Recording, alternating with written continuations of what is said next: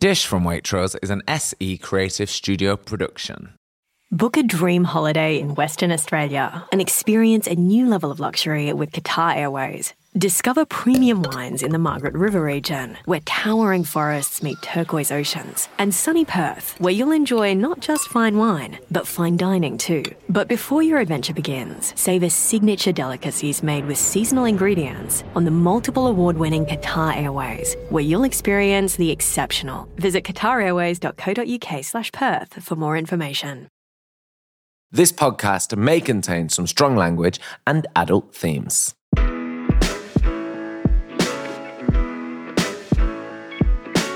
Oh, hello, and welcome to Dish from Waitrose. I'm Nick Grimshaw. And I'm Angela Hartnett. And we are here together to bring you another episode of Dish. Last week was amazing with Kirsty Young. I know, incredible.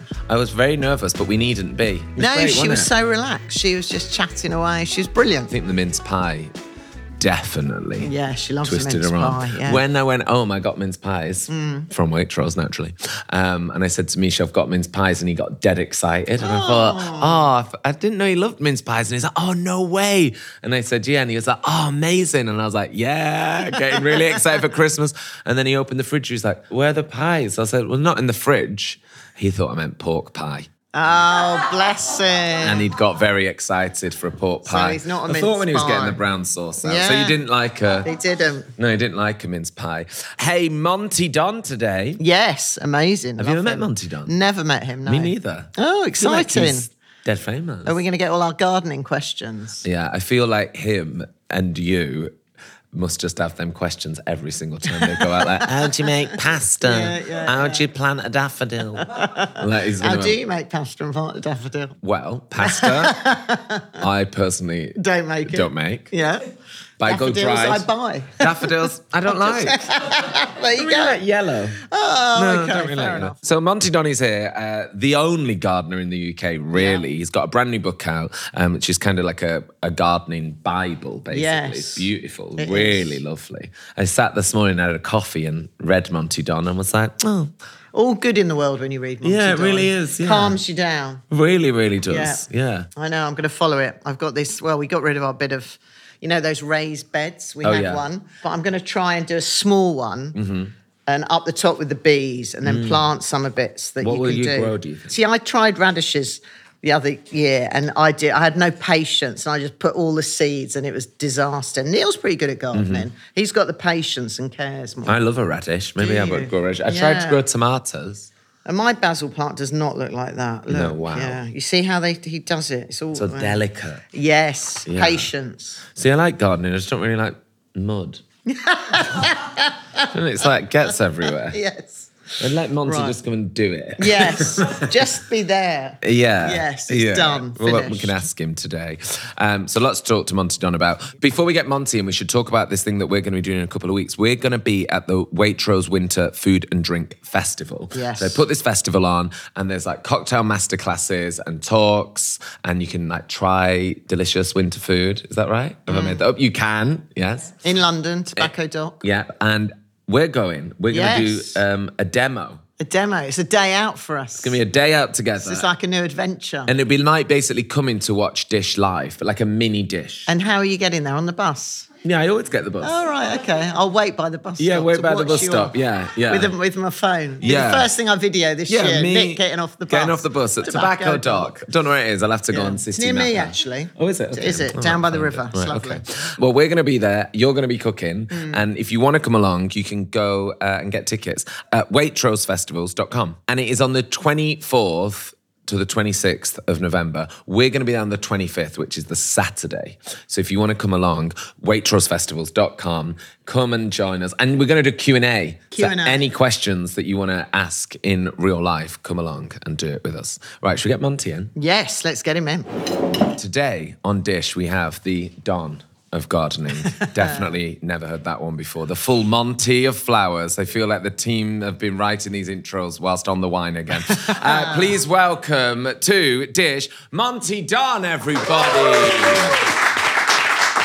Hi, Monty. Hi. Is that the first time you've heard that terrible pun?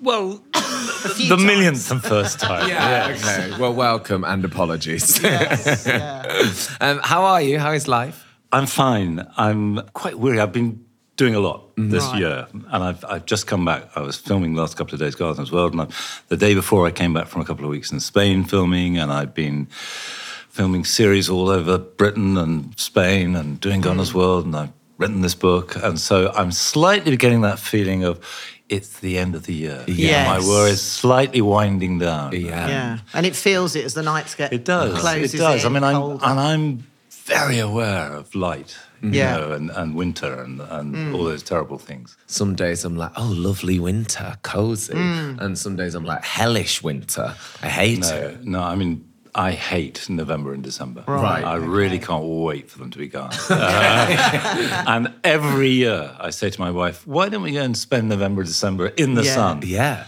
And we've been married for 40 years and we've never done it once. Yeah.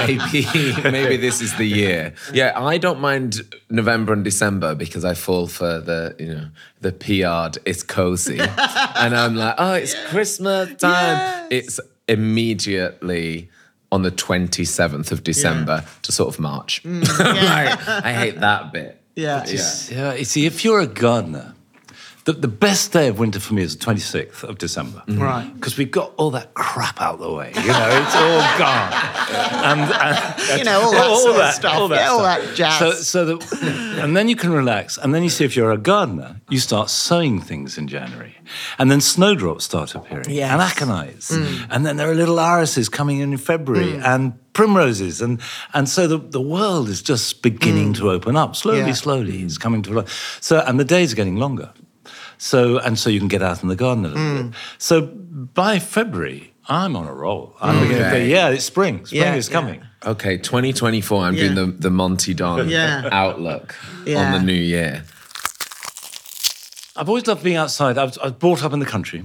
And I was, incredibly lucky. It was a little village. Half the village was my family. I have a big extended family. Yeah. So I was always playing with cousins and people and in people's houses. And did they garden, your parents? Well, that was the good bit. The gardening was, funnily enough, I didn't enjoy because we had a big garden and I was a big family. We were all given jobs. You absolutely had to do jobs. And if you were lucky, it was sort of chopping the wood or washing up or things. And if you're unlucky, it was sort of turning the compost or weeding the strawberries or whatever. But you had to do this job. So I associated gardening with chores, really. I gardened so I could stop gardening. And then I could go and play and do other things. And it wasn't until I was 17, by which time I knew how to garden. Yeah. I didn't want to, but I did, it was just like, to chop an onion. Yeah. I'd been expelled from a few schools and I was sort of fairly wayward. And I remember coming home from school, having a cup of tea and going out into the garden, because that's what I did by then, and I remember I was sowing carrots.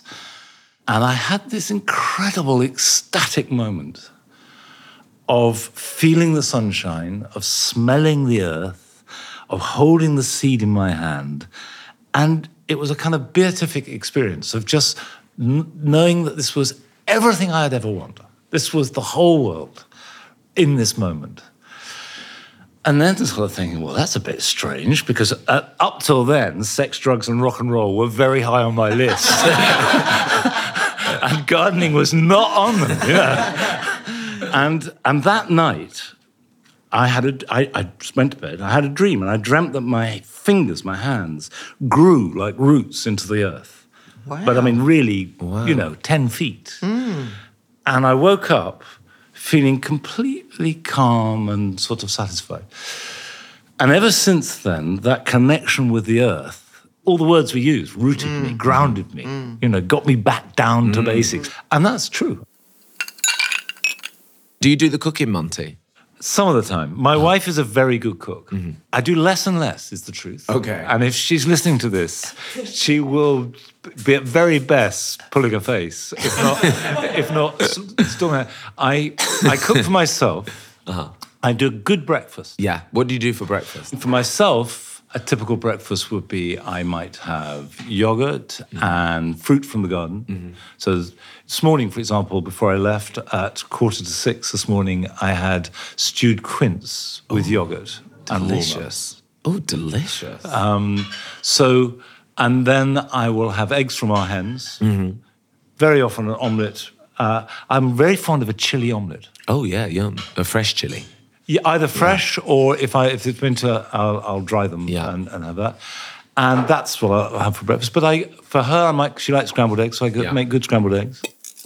Gosh, look at this. Delicious. Look at this. How wonderful. Oh, wow. Ange. So, Angela, what do we have? So we have Daube de Boeuf with macaroni gratin, which is from Diana Henry. Oh, wow. Who's a fantastic cookery writer. And it's a lovely beef stew, basically. Okay, great. Beautiful. My mum always used to do a beef bourguignon. That was similar. Similar vibe. Yeah, red wine in here, bacon in here. What you're missing from what you have in a bourguignon is little baby onions always. Oh, yeah. But you have the lardons, you've got the lovely red wine. And this is seasonal? Yeah? Very seasonal. Very seasonal. And the key is to, in line with not wasting anything, use the vegetables that you cooked it with. So the carrots, celery, tomatoes, etc. We'll use all that beef stuff. is so nice and tender, Ange. How do you get it like that so it just falls apart? Well, it's the cut of beef for a start, I think. Either use something that's worked a lot, so it's full of fibres, full of fat. Shoulder of beef, shin of beef is brilliant. Mm-hmm. And then also, I always think a stew long and slow and overnight. Not overnight, cook it, but do it the day before. Mm-hmm. It just marinates, the flavours just get much better. Well, fantastic. It's lovely. So we're having Daube de Boeuf. Daube de Boeuf. De Boeuf.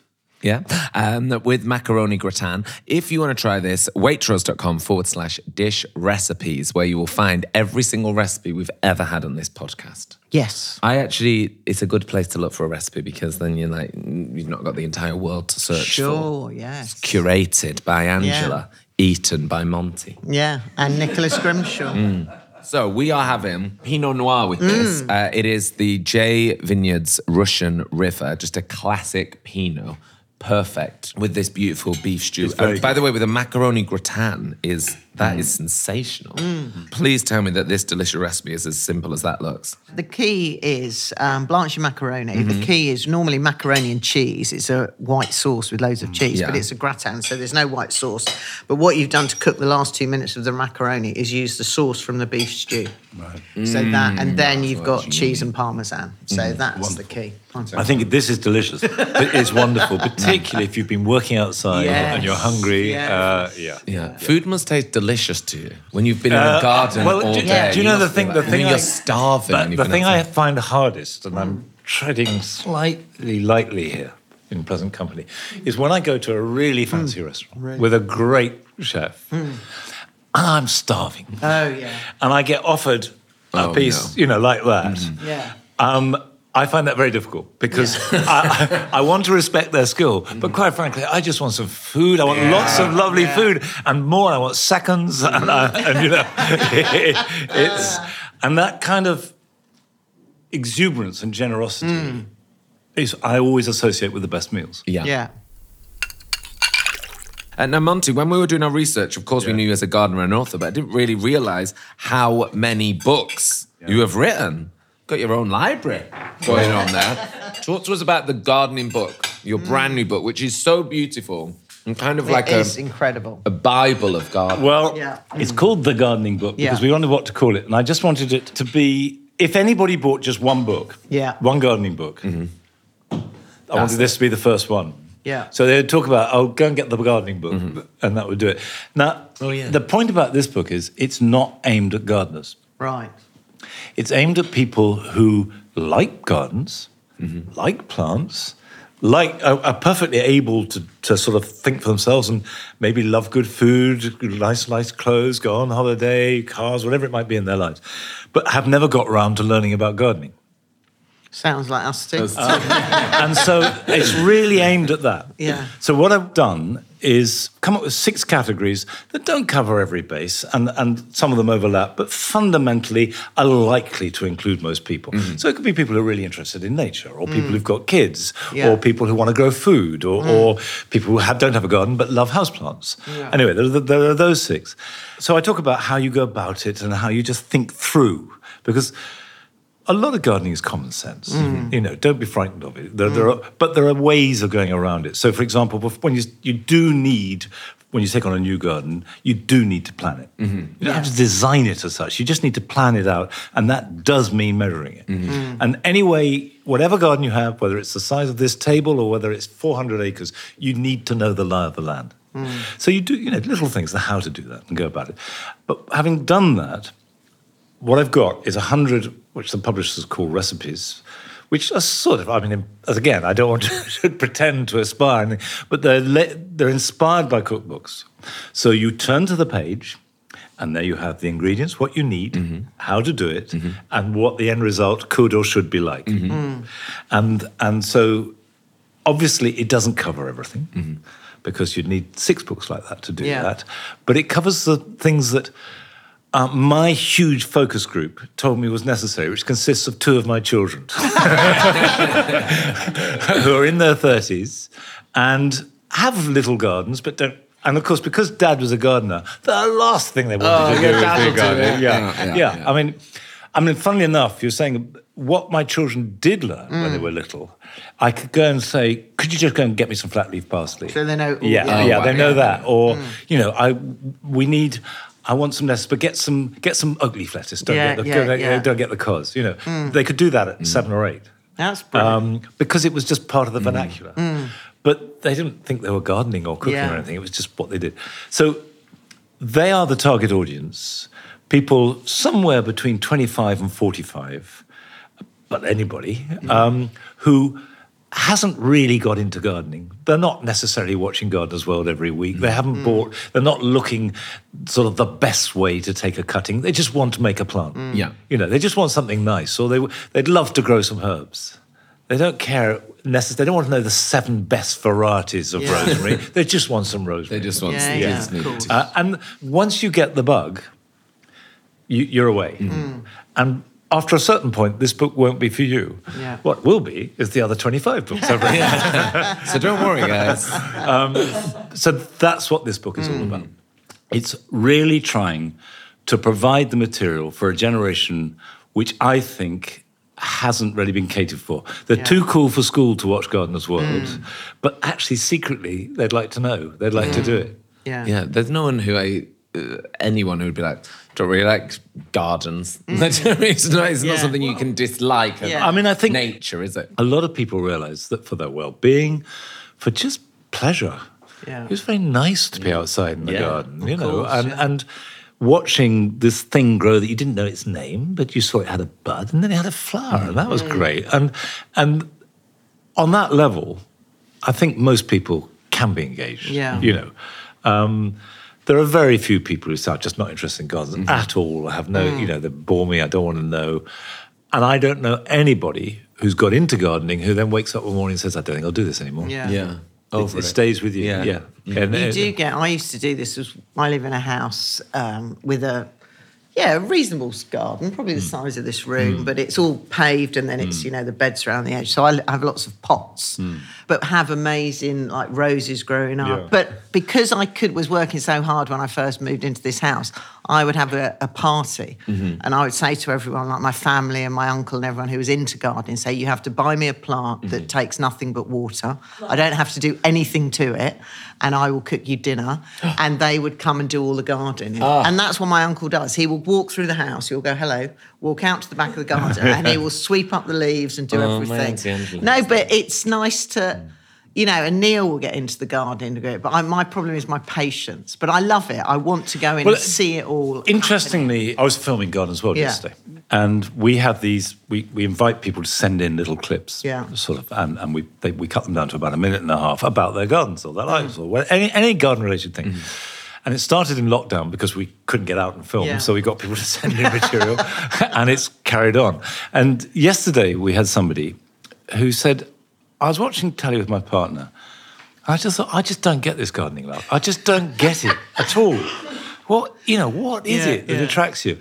And I thought, well, how could I get into this? Well, and she focused slightly eccentrically on house leeks. The little plants that grow on roofs? Yes, Sempervirums, and she got obsessed by them.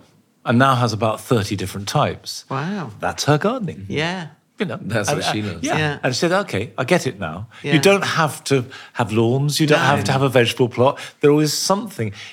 A lot of kids, and again, I speak as someone who anybody under 35 is a kid.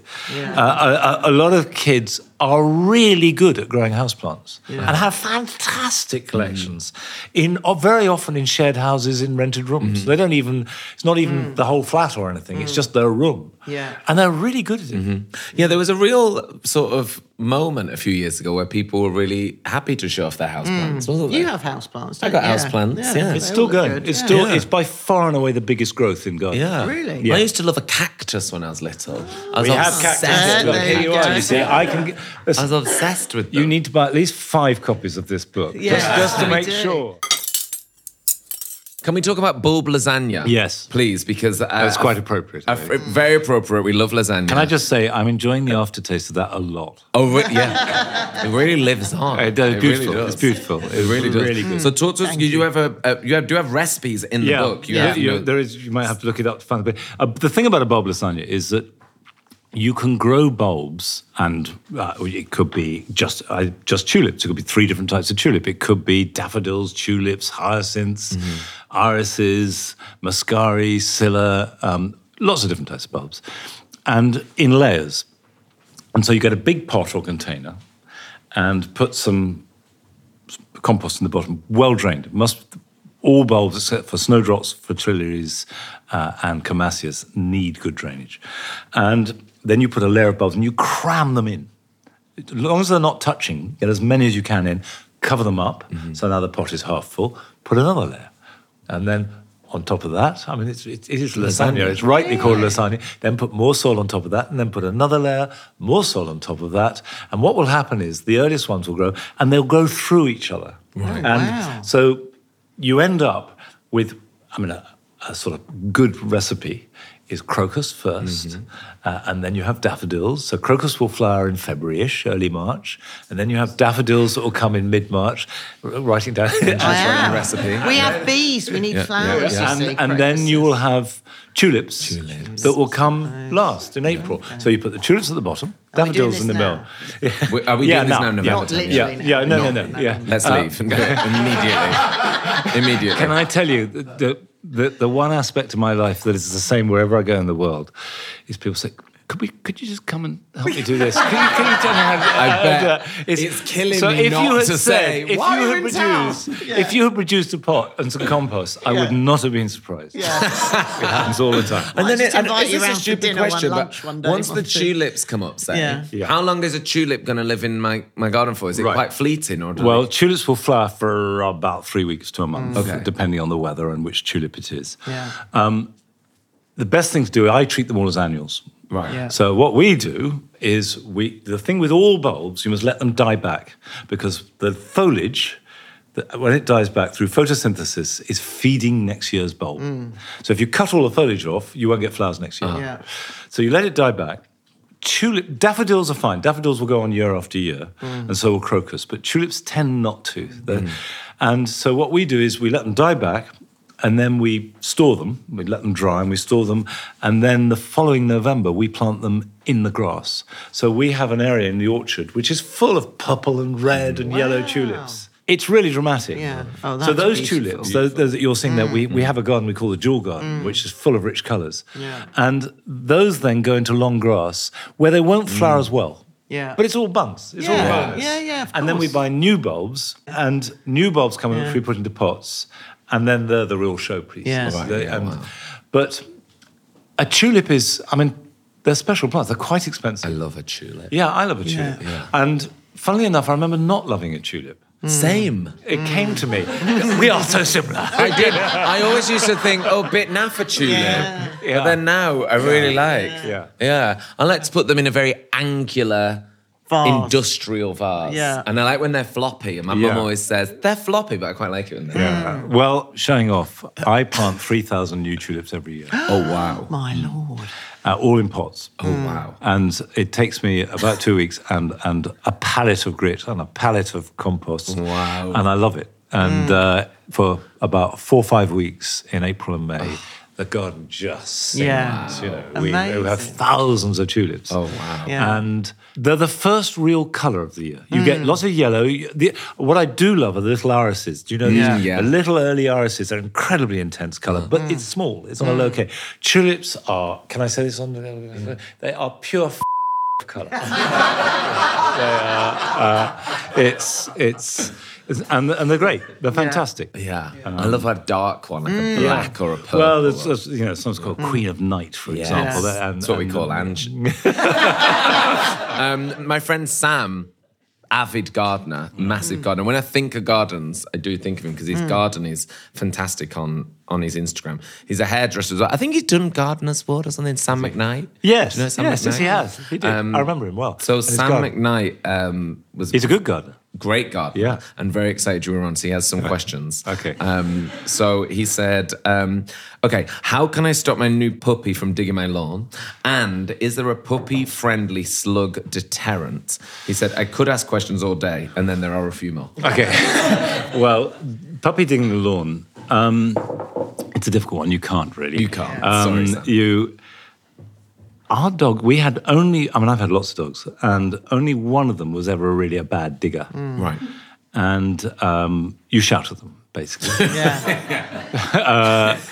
Or distract with bacon. Yeah. No, just shout. No, just Yeah.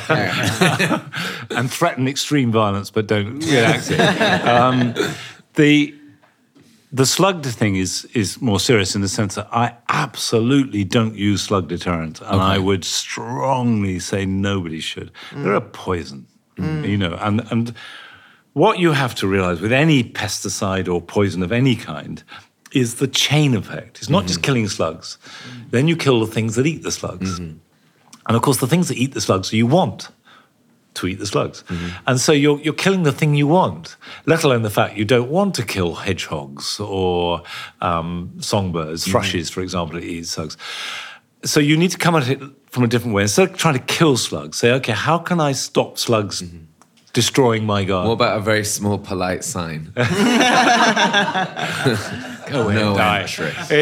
And also the other thing about slugs and snails, there are so many more than you can imagine. Yeah. Oh my God. My garden's walled London terraced house Yeah. garden. Yeah.